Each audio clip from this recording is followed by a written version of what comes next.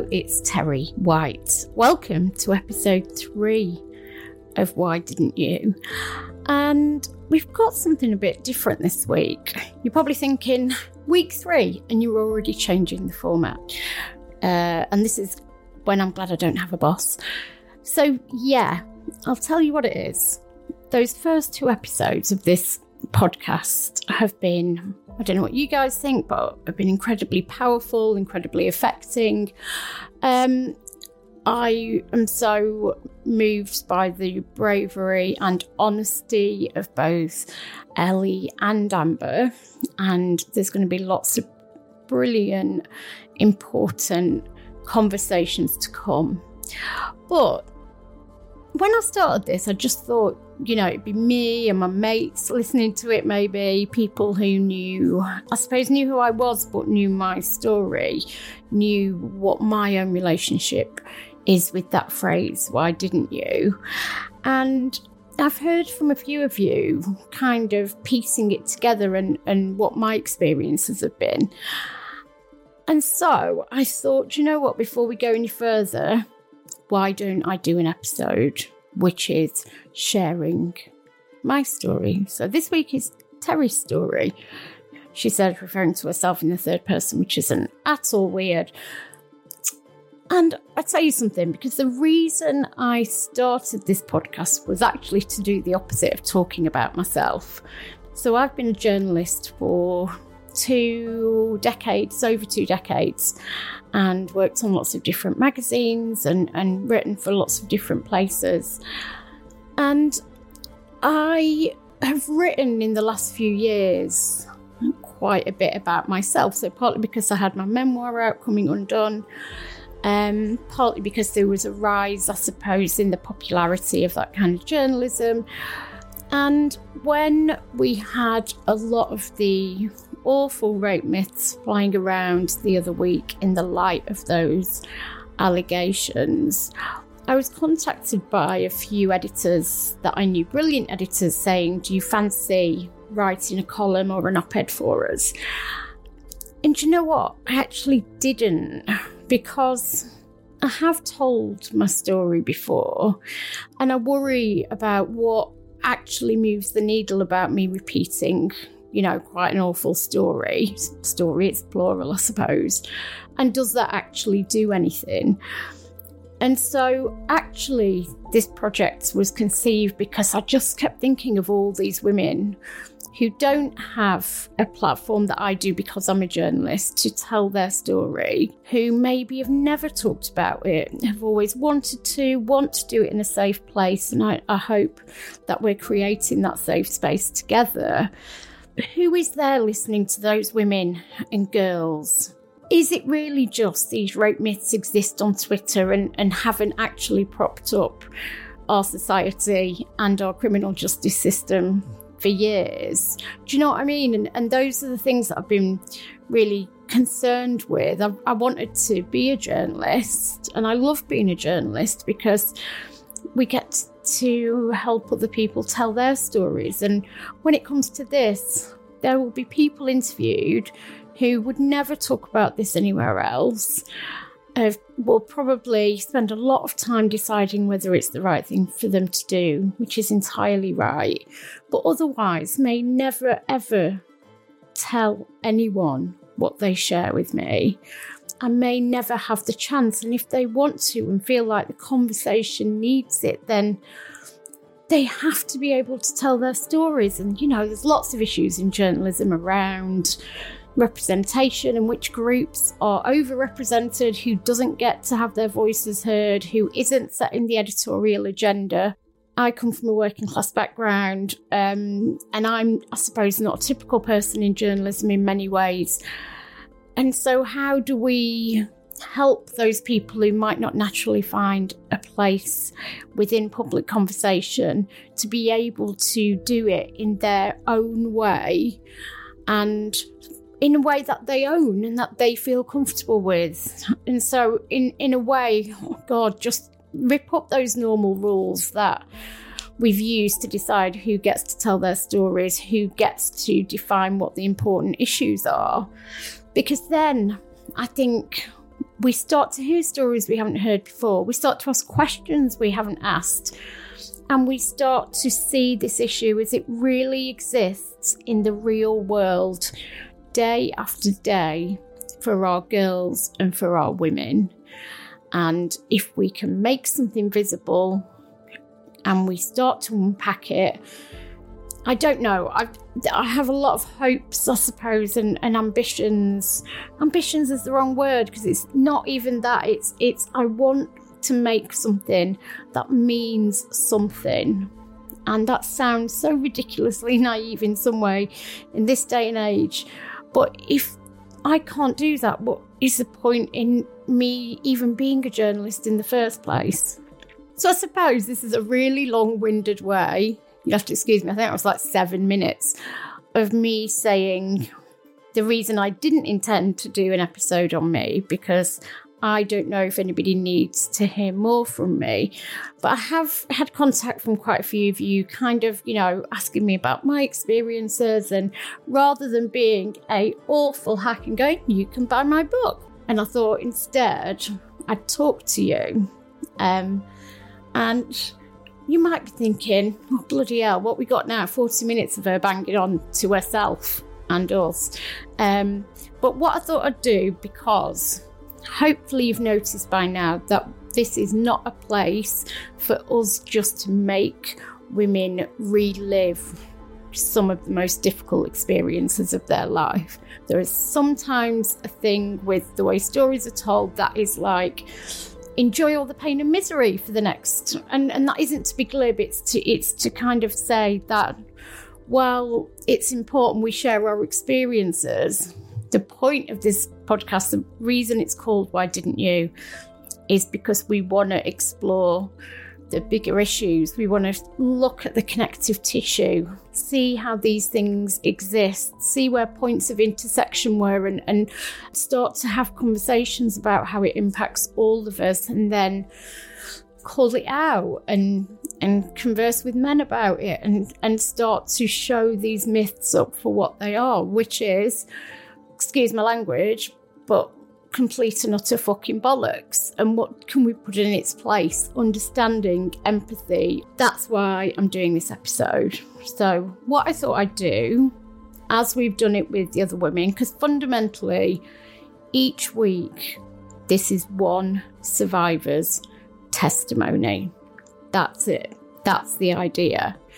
And so basically I want to give you my testimony, and I want to tackle some of the myths that I feel like my experiences have come up against, or that I feel particularly, I suppose, impacted by, or strongly by, or feel most violently aggrieved by, whatever way we want to describe it. And in doing so, in talking about those, I'll hopefully share some of my experience. And on that note, I should say there will be difficult things discussed as in every other week. And specifically this week, we'll be talking about child sexual abuse and multiple incidents of sexual assault. Now, there is one incident experience, I still don't have the correct language, I don't think, or language that I'm comfortable with anyway, that I won't be discussing, not for the same reasons as Amber last week, but because that case is currently, shall we say, making its way through the very early stages of the legal system. And obviously, when something is an active investigation, there are certain rules we have to abide by in terms of what we say and what we publish. And to be honest, it may be something I return to at a later date. It probably will be. But for right now, I'm not able to talk about that specifically. But there's lots of other stuff we can talk about. This is my story.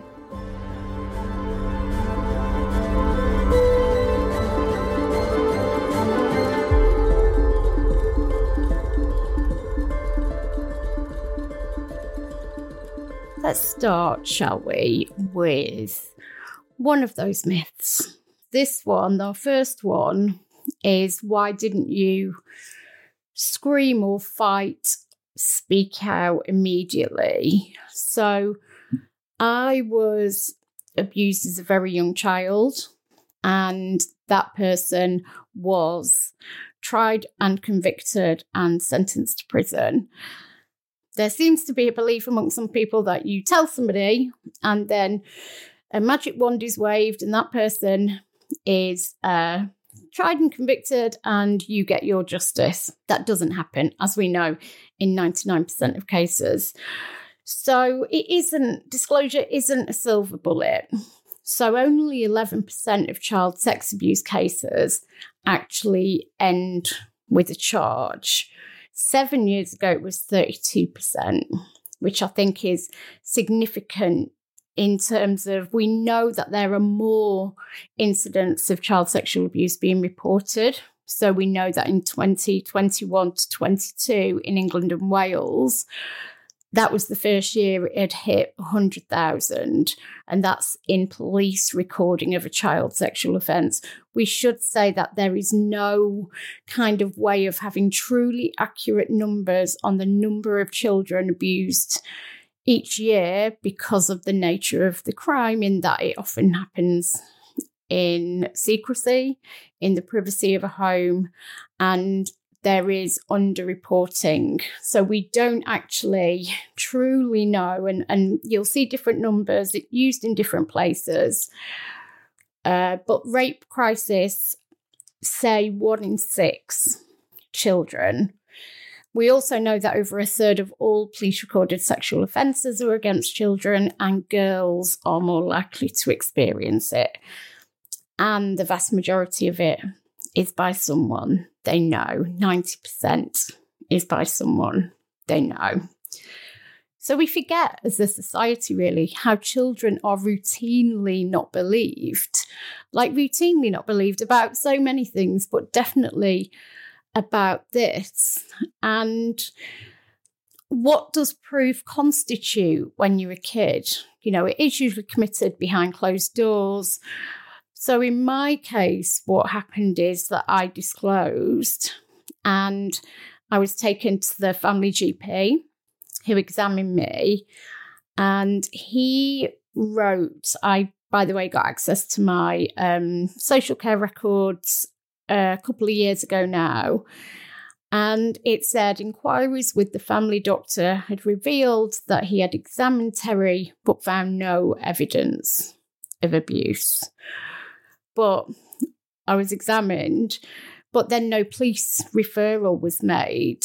And by the account of the records, a couple of months later, a social worker in another context at a local hospital basically reported concerns about sexual assaults. And at that point, it was investigated. And it struck me how many people down the chain I'd basically had to convince. You know, you report and you get somebody to believe you, and then you report again, and you report. Each time you kind of go through a bit of the process, you have to convince somebody else, right? Because to even be taken to the doctor, I must have convinced somebody at home that there was something that should be looked at. So you've already got, as I say, children aren't routinely believed. You then have a child who won't have the language or, you know, just the experience or I mean, at that age, and we're talking 4, 5, 6, you have no sense of what that is and what you even call it and what it means and what it signifies. Obviously, I knew it was wrong somehow. And then they're looking for evidence, which they can't find because they were looking for physical harm. Now, without wanting to get into too many specifics, one of the promises of this podcast was that we wouldn't duck talking about difficult things if it's necessary for the conversation. And for me, this is. So the abuse by that guy was essentially oral sex. And of course, that wouldn't leave any physical harm or marks on me. And so that's kind of mad to me that was what was focused on, that I didn't have any injuries, when actually, there is a note on the CPS website saying that it's a myth that children who are being abused will show physical evidence of abuse.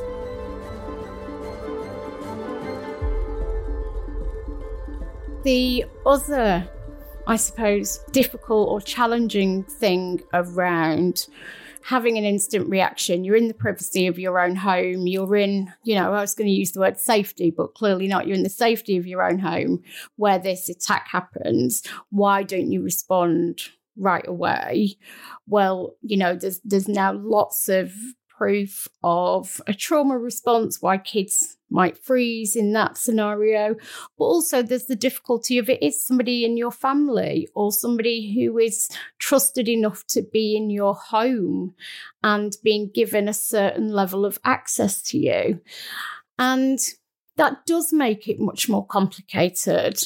What will that do to your family? There is definitely, for me, a sense of, if I said anything, I would break up the family and we would no longer kind of all live together. And at that age, I think the worst nightmare is no longer having your mum, or no longer having that little bit of safety or familiarity that you do have.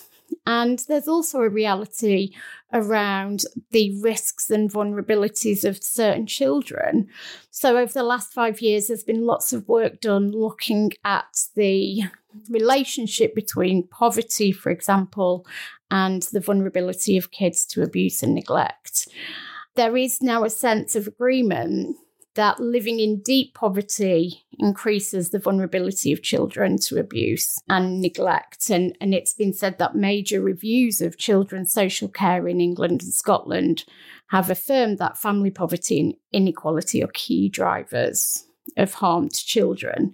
And I think it's the things that can cause, right? So the economic vulnerability of certain family setups.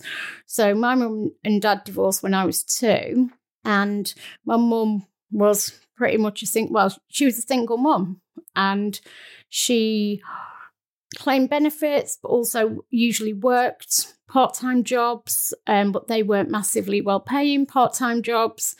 And it was a constant juggle for her and a constant worry about money. And that kind of, puts her at an economic vulnerability when it comes to, for example, her relationships with men, because you can imagine that if you are struggling to feed your kids and clothe your kids and pay the bit of rent you've got to pay and buy the coal for the coal fire, if that's your reality, then if you meet somebody and they are able to contribute and make your family life a little bit easier, you can see, I suppose, why that would be attractive, why maybe things would go quicker than they would do otherwise when it came to cohabiting or inviting that person into the family home. These jobs did not pay particularly well, but were also often during antisocial hours. So she worked in a nightclub, she worked in a pub, barmaid and a chef and a cook. The reality is that she would have to work at night. If you're not there at night, then somebody else needs to look after your kids. How do you pay somebody to look after your kids if you're going out to do a job that doesn't pay a lot of money? So in our case, the man who was sent to prison for abusing me, he abused me when my mum was out working at night time, because that was kind of, for him, as a predator, that's a perfect setup. My mum wouldn't have necessarily thought twice about leaving her kids with her partner, basically. And we were in that position because of an economic reality that we lived in, that my mum couldn't work just during school hours and be there with us the rest of the time. Your choices are reduced. So we know we live in a country where there are over 4 million children living in poverty. So 44% of children living in lone parent families are in poverty. So that is my situation entirely, and it's due to the fact that you only have one person earning.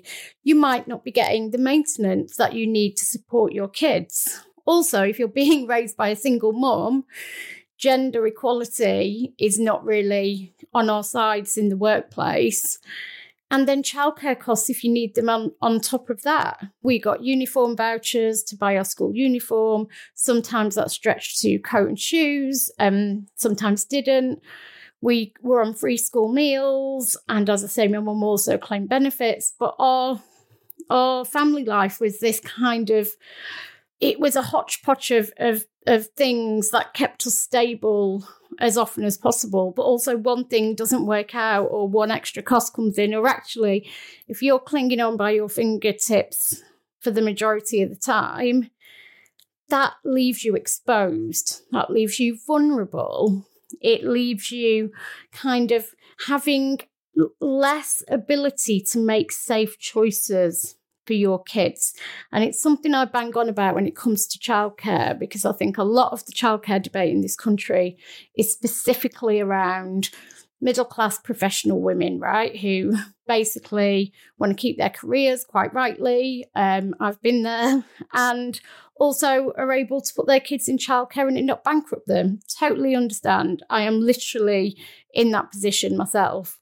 However, working class families, and particularly working class women, are going to feel the brunt of this, because if you cannot afford, not just that it takes loads of your salary and it's, you know, really annoying and unfair and a burden to pay an expensive sum for your nursery, but if it is actually outside of your ability to pay, who's looking after your kid at night if you've got to go and work behind the bar of a pub? Or you're having to get up at 4 a.m. to go and do cleaning? Who's looking after your kids? Where's the money coming from to pay them? Okay, you haven't got any money. Right, why don't we ask a family friend? Why don't we ask this person who we kind of don't know, but, you know, he knows our auntie and says it. And you can see how kids can be put in situations of which they are vulnerable and they are at risk because of the specific economic vulnerabilities that they face. Have to talk about how we kind of shape the people committing this abuse into complete evil monsters that we should be able to spot. That's the kind of inference. And the victims into broken girls who are probably always going to end up, you know, damaged and in bother. I certainly didn't feel as a girl growing up on a council estate that there was that much concern about my future and about how what had happened to me would shape my future, would change my future, how it would impact me, because there is a sense that working class girls in this country are disposable, that we are kind of the people who the least are expected of and who are written off, right? And there is no sense of it being a tragedy for a girl like me to be abused, because this is my story. I'm only speaking from the perspective of a white working class girl. There will be girls in other communities who are similarly either more vulnerable or are treated in a certain way when this has happened, because of their own points of intersection. And I think we have to recognise the specific ways in which some of us are individually affected, and then the way that we're, I suppose, universally affected as women.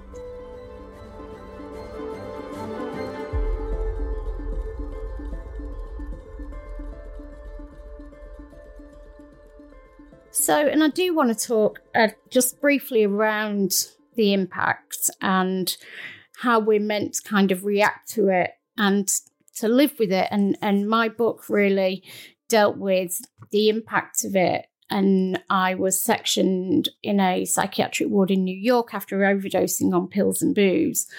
And I basically always treated alcohol as a way to anaesthetize myself.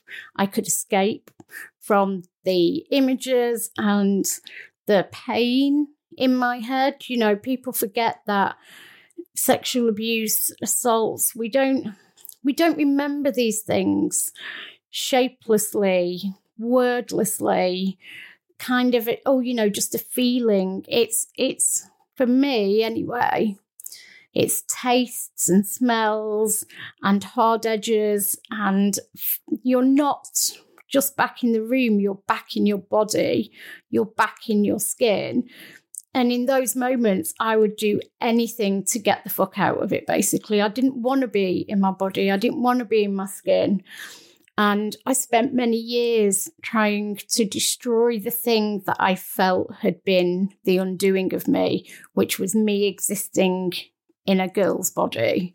And as part of my book, I kind of wrote about the long-term impacts on it. I just want to read you a little bit, because hopefully it does better than I can do just in regular words. And it's really about how I struggled out, ever since that time. And it's hard to tell how much of my struggles with depression and anxiety and all of this were created by that, how much already existed. I have been diagnosed with complex PTSD after being diagnosed with bipolar and borderline personality disorder and lots of other things for which I was basically put on tranquilizers and sedated.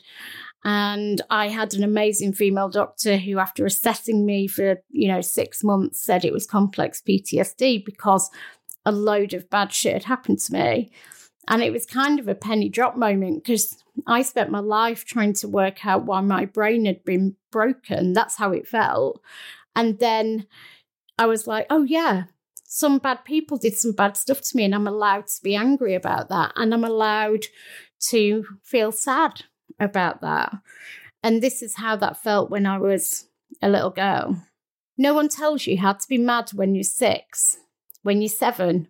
No one tells you what it looks like, sounds like, feels like.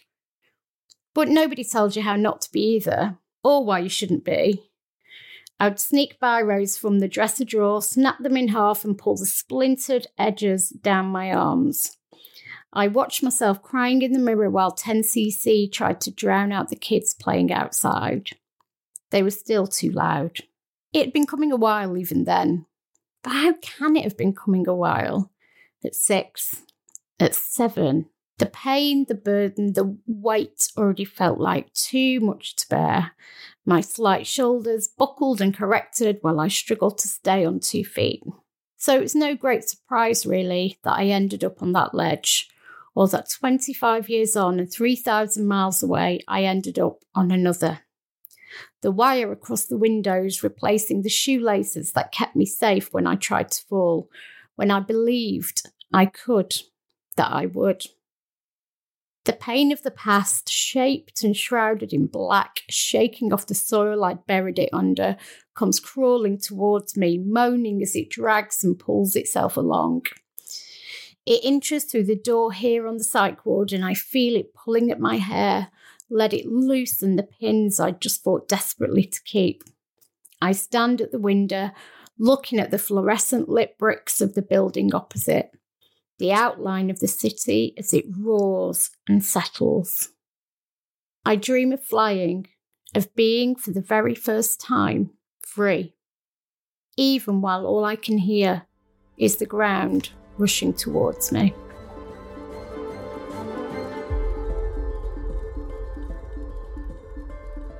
So the next kind of myth I want to talk about is actually linked to the last one, and it is around proof. Why didn't you have any injuries? That sense that when I was first examined that I kind of failed because I didn't have any injuries, and because of that, nothing was done at the time. Now, the second assault I'll talk about, I've never talked about it actually, only to a couple of people. And when I was in my 20s, I went out for the night with some friends. I had a drink on my own before they got there. A guy was chatting to me. I went to the loo, came back, I'd left my drink with him. and then went to meet my friends at another bar, and I basically blacked out within 10 minutes of being there. I woke up the next day after apparently being out of it for 15 or 16 hours. Couldn't see. My vision had gone completely. The room was spinning. I was throwing up. And I knew something bad had happened. I felt between my legs that something had happened. And I found out from piecing it together with my friend that basically I'd been completely out of it. I'd kept falling over on the floor. And I was put in a cab, and I think it was an unlicensed minicab. And that was the last kind of they heard. My phone was stolen or missing, but there was a black, large man's glove left in my living room, which wasn't at all weird. And then I basically had flashbacks, and those flashbacks were of myself lying in my bed, not able to move or speak or open my eyes, but I was aware of somebody stood over me, and I heard the snap of his waistband as he put on his boxers or pants, and the clank of his belt as he did it up. And I remember thinking, oh God, he's going to kill me, and not being able to open my eyes to look at him. And then I heard the door click, and he'd gone, and I felt incredible relief, but still couldn't open my eyes or anything. And my instinct was that somebody had spiked me, whether it was, the guy in the bar or whatever it was. But maybe they didn't. Maybe I somehow did drink too much, or those drinks went to my head or something like that. And, there's been a lot of talk over the years about date rape drugs. And I remember, I don't know if anyone else remembers this. I think it was about 15 or so years ago, maybe a bit less. There was a report, a really tiny report of 200 students that basically proclaimed that date rape myths are an urban myth, and that women were using them to drink themselves into oblivion and then claim they were assaulted. And I remember, the reason I remember this is I remember the headline on the Daily Mail, and it was, "Date rape drug. No, dear, you just had too much to drink."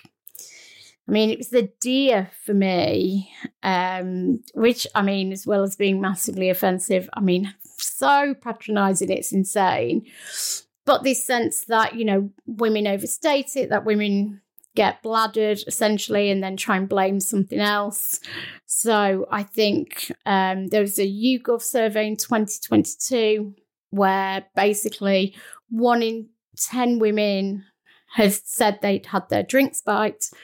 40% of people didn't think the police would believe them if they reported it, which really resonated with me. And it's actually, we're talking about proof. It's also, why didn't you report? Because I didn't report this. What I did do is I went to a centre to be examined, and they took blood tests, but warned me that, that it could well be that even if I had been drugged, it would be out of my system.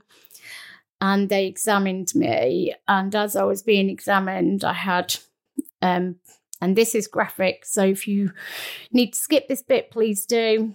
There were bite marks on my breasts, like human bite marks. And I had bruises and a bang on my head. And I was physically a bit of a mess. And it never occurred to me to take it any further. They rang me up to tell me that they didn't find anything in, I don't know if it was a urine sample or a blood sample. It's quite a long time ago now. But they told me this, and the woman on the phone was really not very sympathetic. She didn't kind of give me any options as to what I could do. Could I still take it forward if I wanted to? What do they do with the results? Do they keep the fat? I just remember saying thank you, and we both hung up. And I just shelved it in my mind, to the back of my mind. And to be honest, I felt guilty and I felt shamed and I felt like I'd brought it on myself because I'd either got too drunk or I hadn't watched my drink closely enough. But that was a headline directed at women, which was based on 200 women answering this survey, calling it an urban myth. It's horrific, really. And the reality is that rape myths aren't just kind of men shouting offensive things at us on social media. It isn't a new thing that suddenly appeared with Twitter. These are beliefs that are sown within the fabric of our society in multiple ways. One of those ways is through the media. I've been a journalist for over 2 decades. I know how that works. When there were stories last year about people being kind of jabbed in clubs, there was an immediate disbelief, right? And a lot of these things come back to disbelief. So I did get in a cab because my friend put me in. There was, I believe firmly, that there was a man in that bedroom with me, that he hurt me. How else would I have bites on me? I believe that. I believe that something terrible happened to me. People wouldn't believe me because I was in that bad a state. And the reality is, I'm not going to lie to you, is that over the years, I've got myself in some terrible states by drinking. Some of those times have been, to be honest, for fun, and I've gone too far. But a lot of those times, and I had problems with drinking in my 20s and in my 30s, a lot of it was because I was self-medicating for years. Like I mentioned earlier, like it took me out of my body and my brain at the same time. It seemed like a miracle, quite honestly. And so I often ended up in states that I shouldn't have done. And I felt ashamed about that. I felt complicit in whatever had happened to me. And I thought, well, what did you expect to happen? And maybe there was a luck in not remembering. I remember I told somebody what had happened. And that person said to me, well, you should be grateful, at least you weren't killed. And that's kind of the rationale we're given as women to cling on to. Something awful may have happened to you. I will never know what happened during those hours, but at least I'm alive and I should feel grateful for that. And I was told that, well, at least you don't have the memories to kind of torment you. I do have a flashback of somebody standing over me, and I probably can't articulate for you what that fear feels like. And there'll be women listening to this who know exactly what that feels like, and is probably feeling that right now along with me.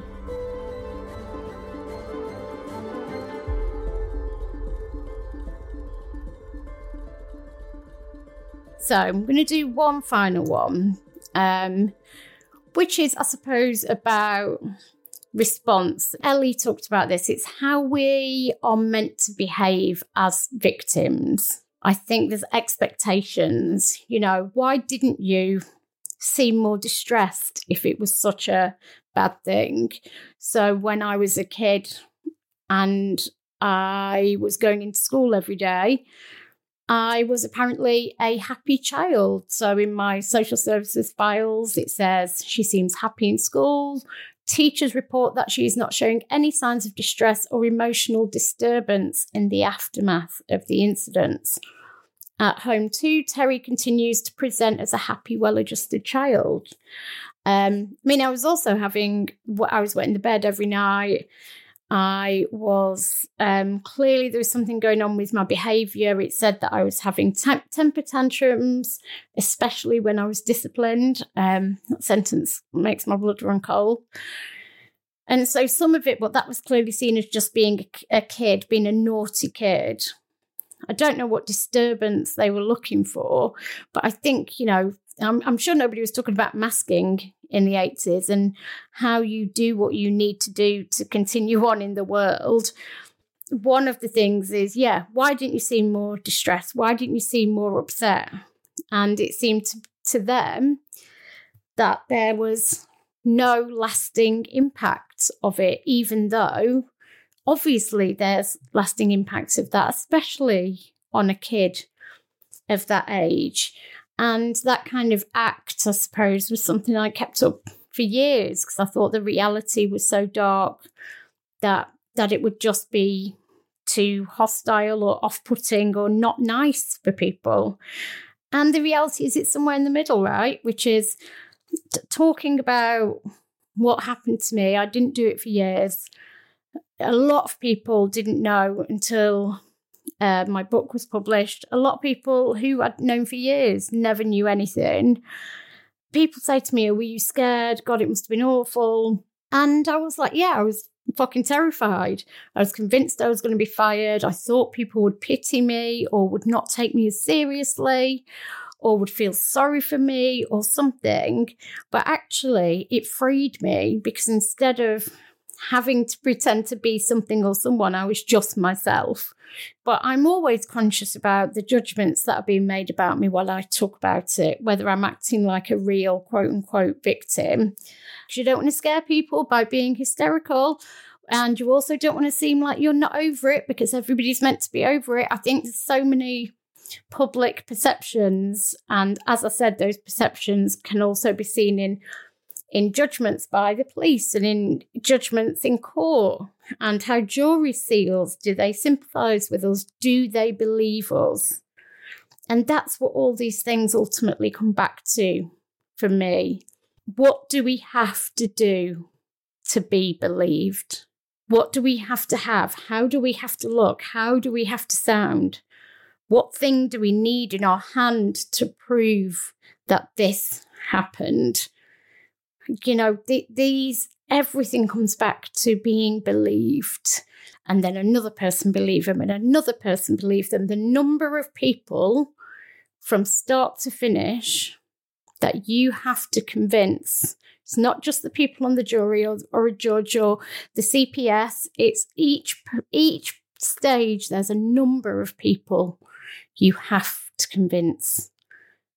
And if you start from a position that women are liars and that they more often than not lie about sexual assault, then is it any surprise where we are, where we have decriminalised one of the most brutal crimes against women and girls?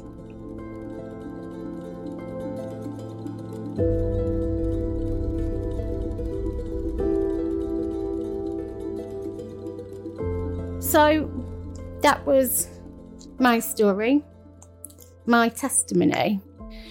Thank you for listening. I hope it hasn't been disappointing hearing from me this week. I just thought, when I'm chipping in and I'm talking to women and we're in conversation, it will help to know my own experience and my own perspectives on this. We talk about journalists of being independent and being, not having skin in the game. I have so much skin in this game and I do not apologise for it. But I want to be honest and open about where I'm coming from, about what's happened to me. And then I want to speak to women who probably reveal something else, who have their own points of intersection, who have their own specific stories. So next week we will be back to business as usual. If you've got any comments or questions, you know where I am. All of the sources and stats and support organisations as usual will be in both the show notes, but they are also in our Instagram post that is pinned and should be on Twitter as well. I'll check.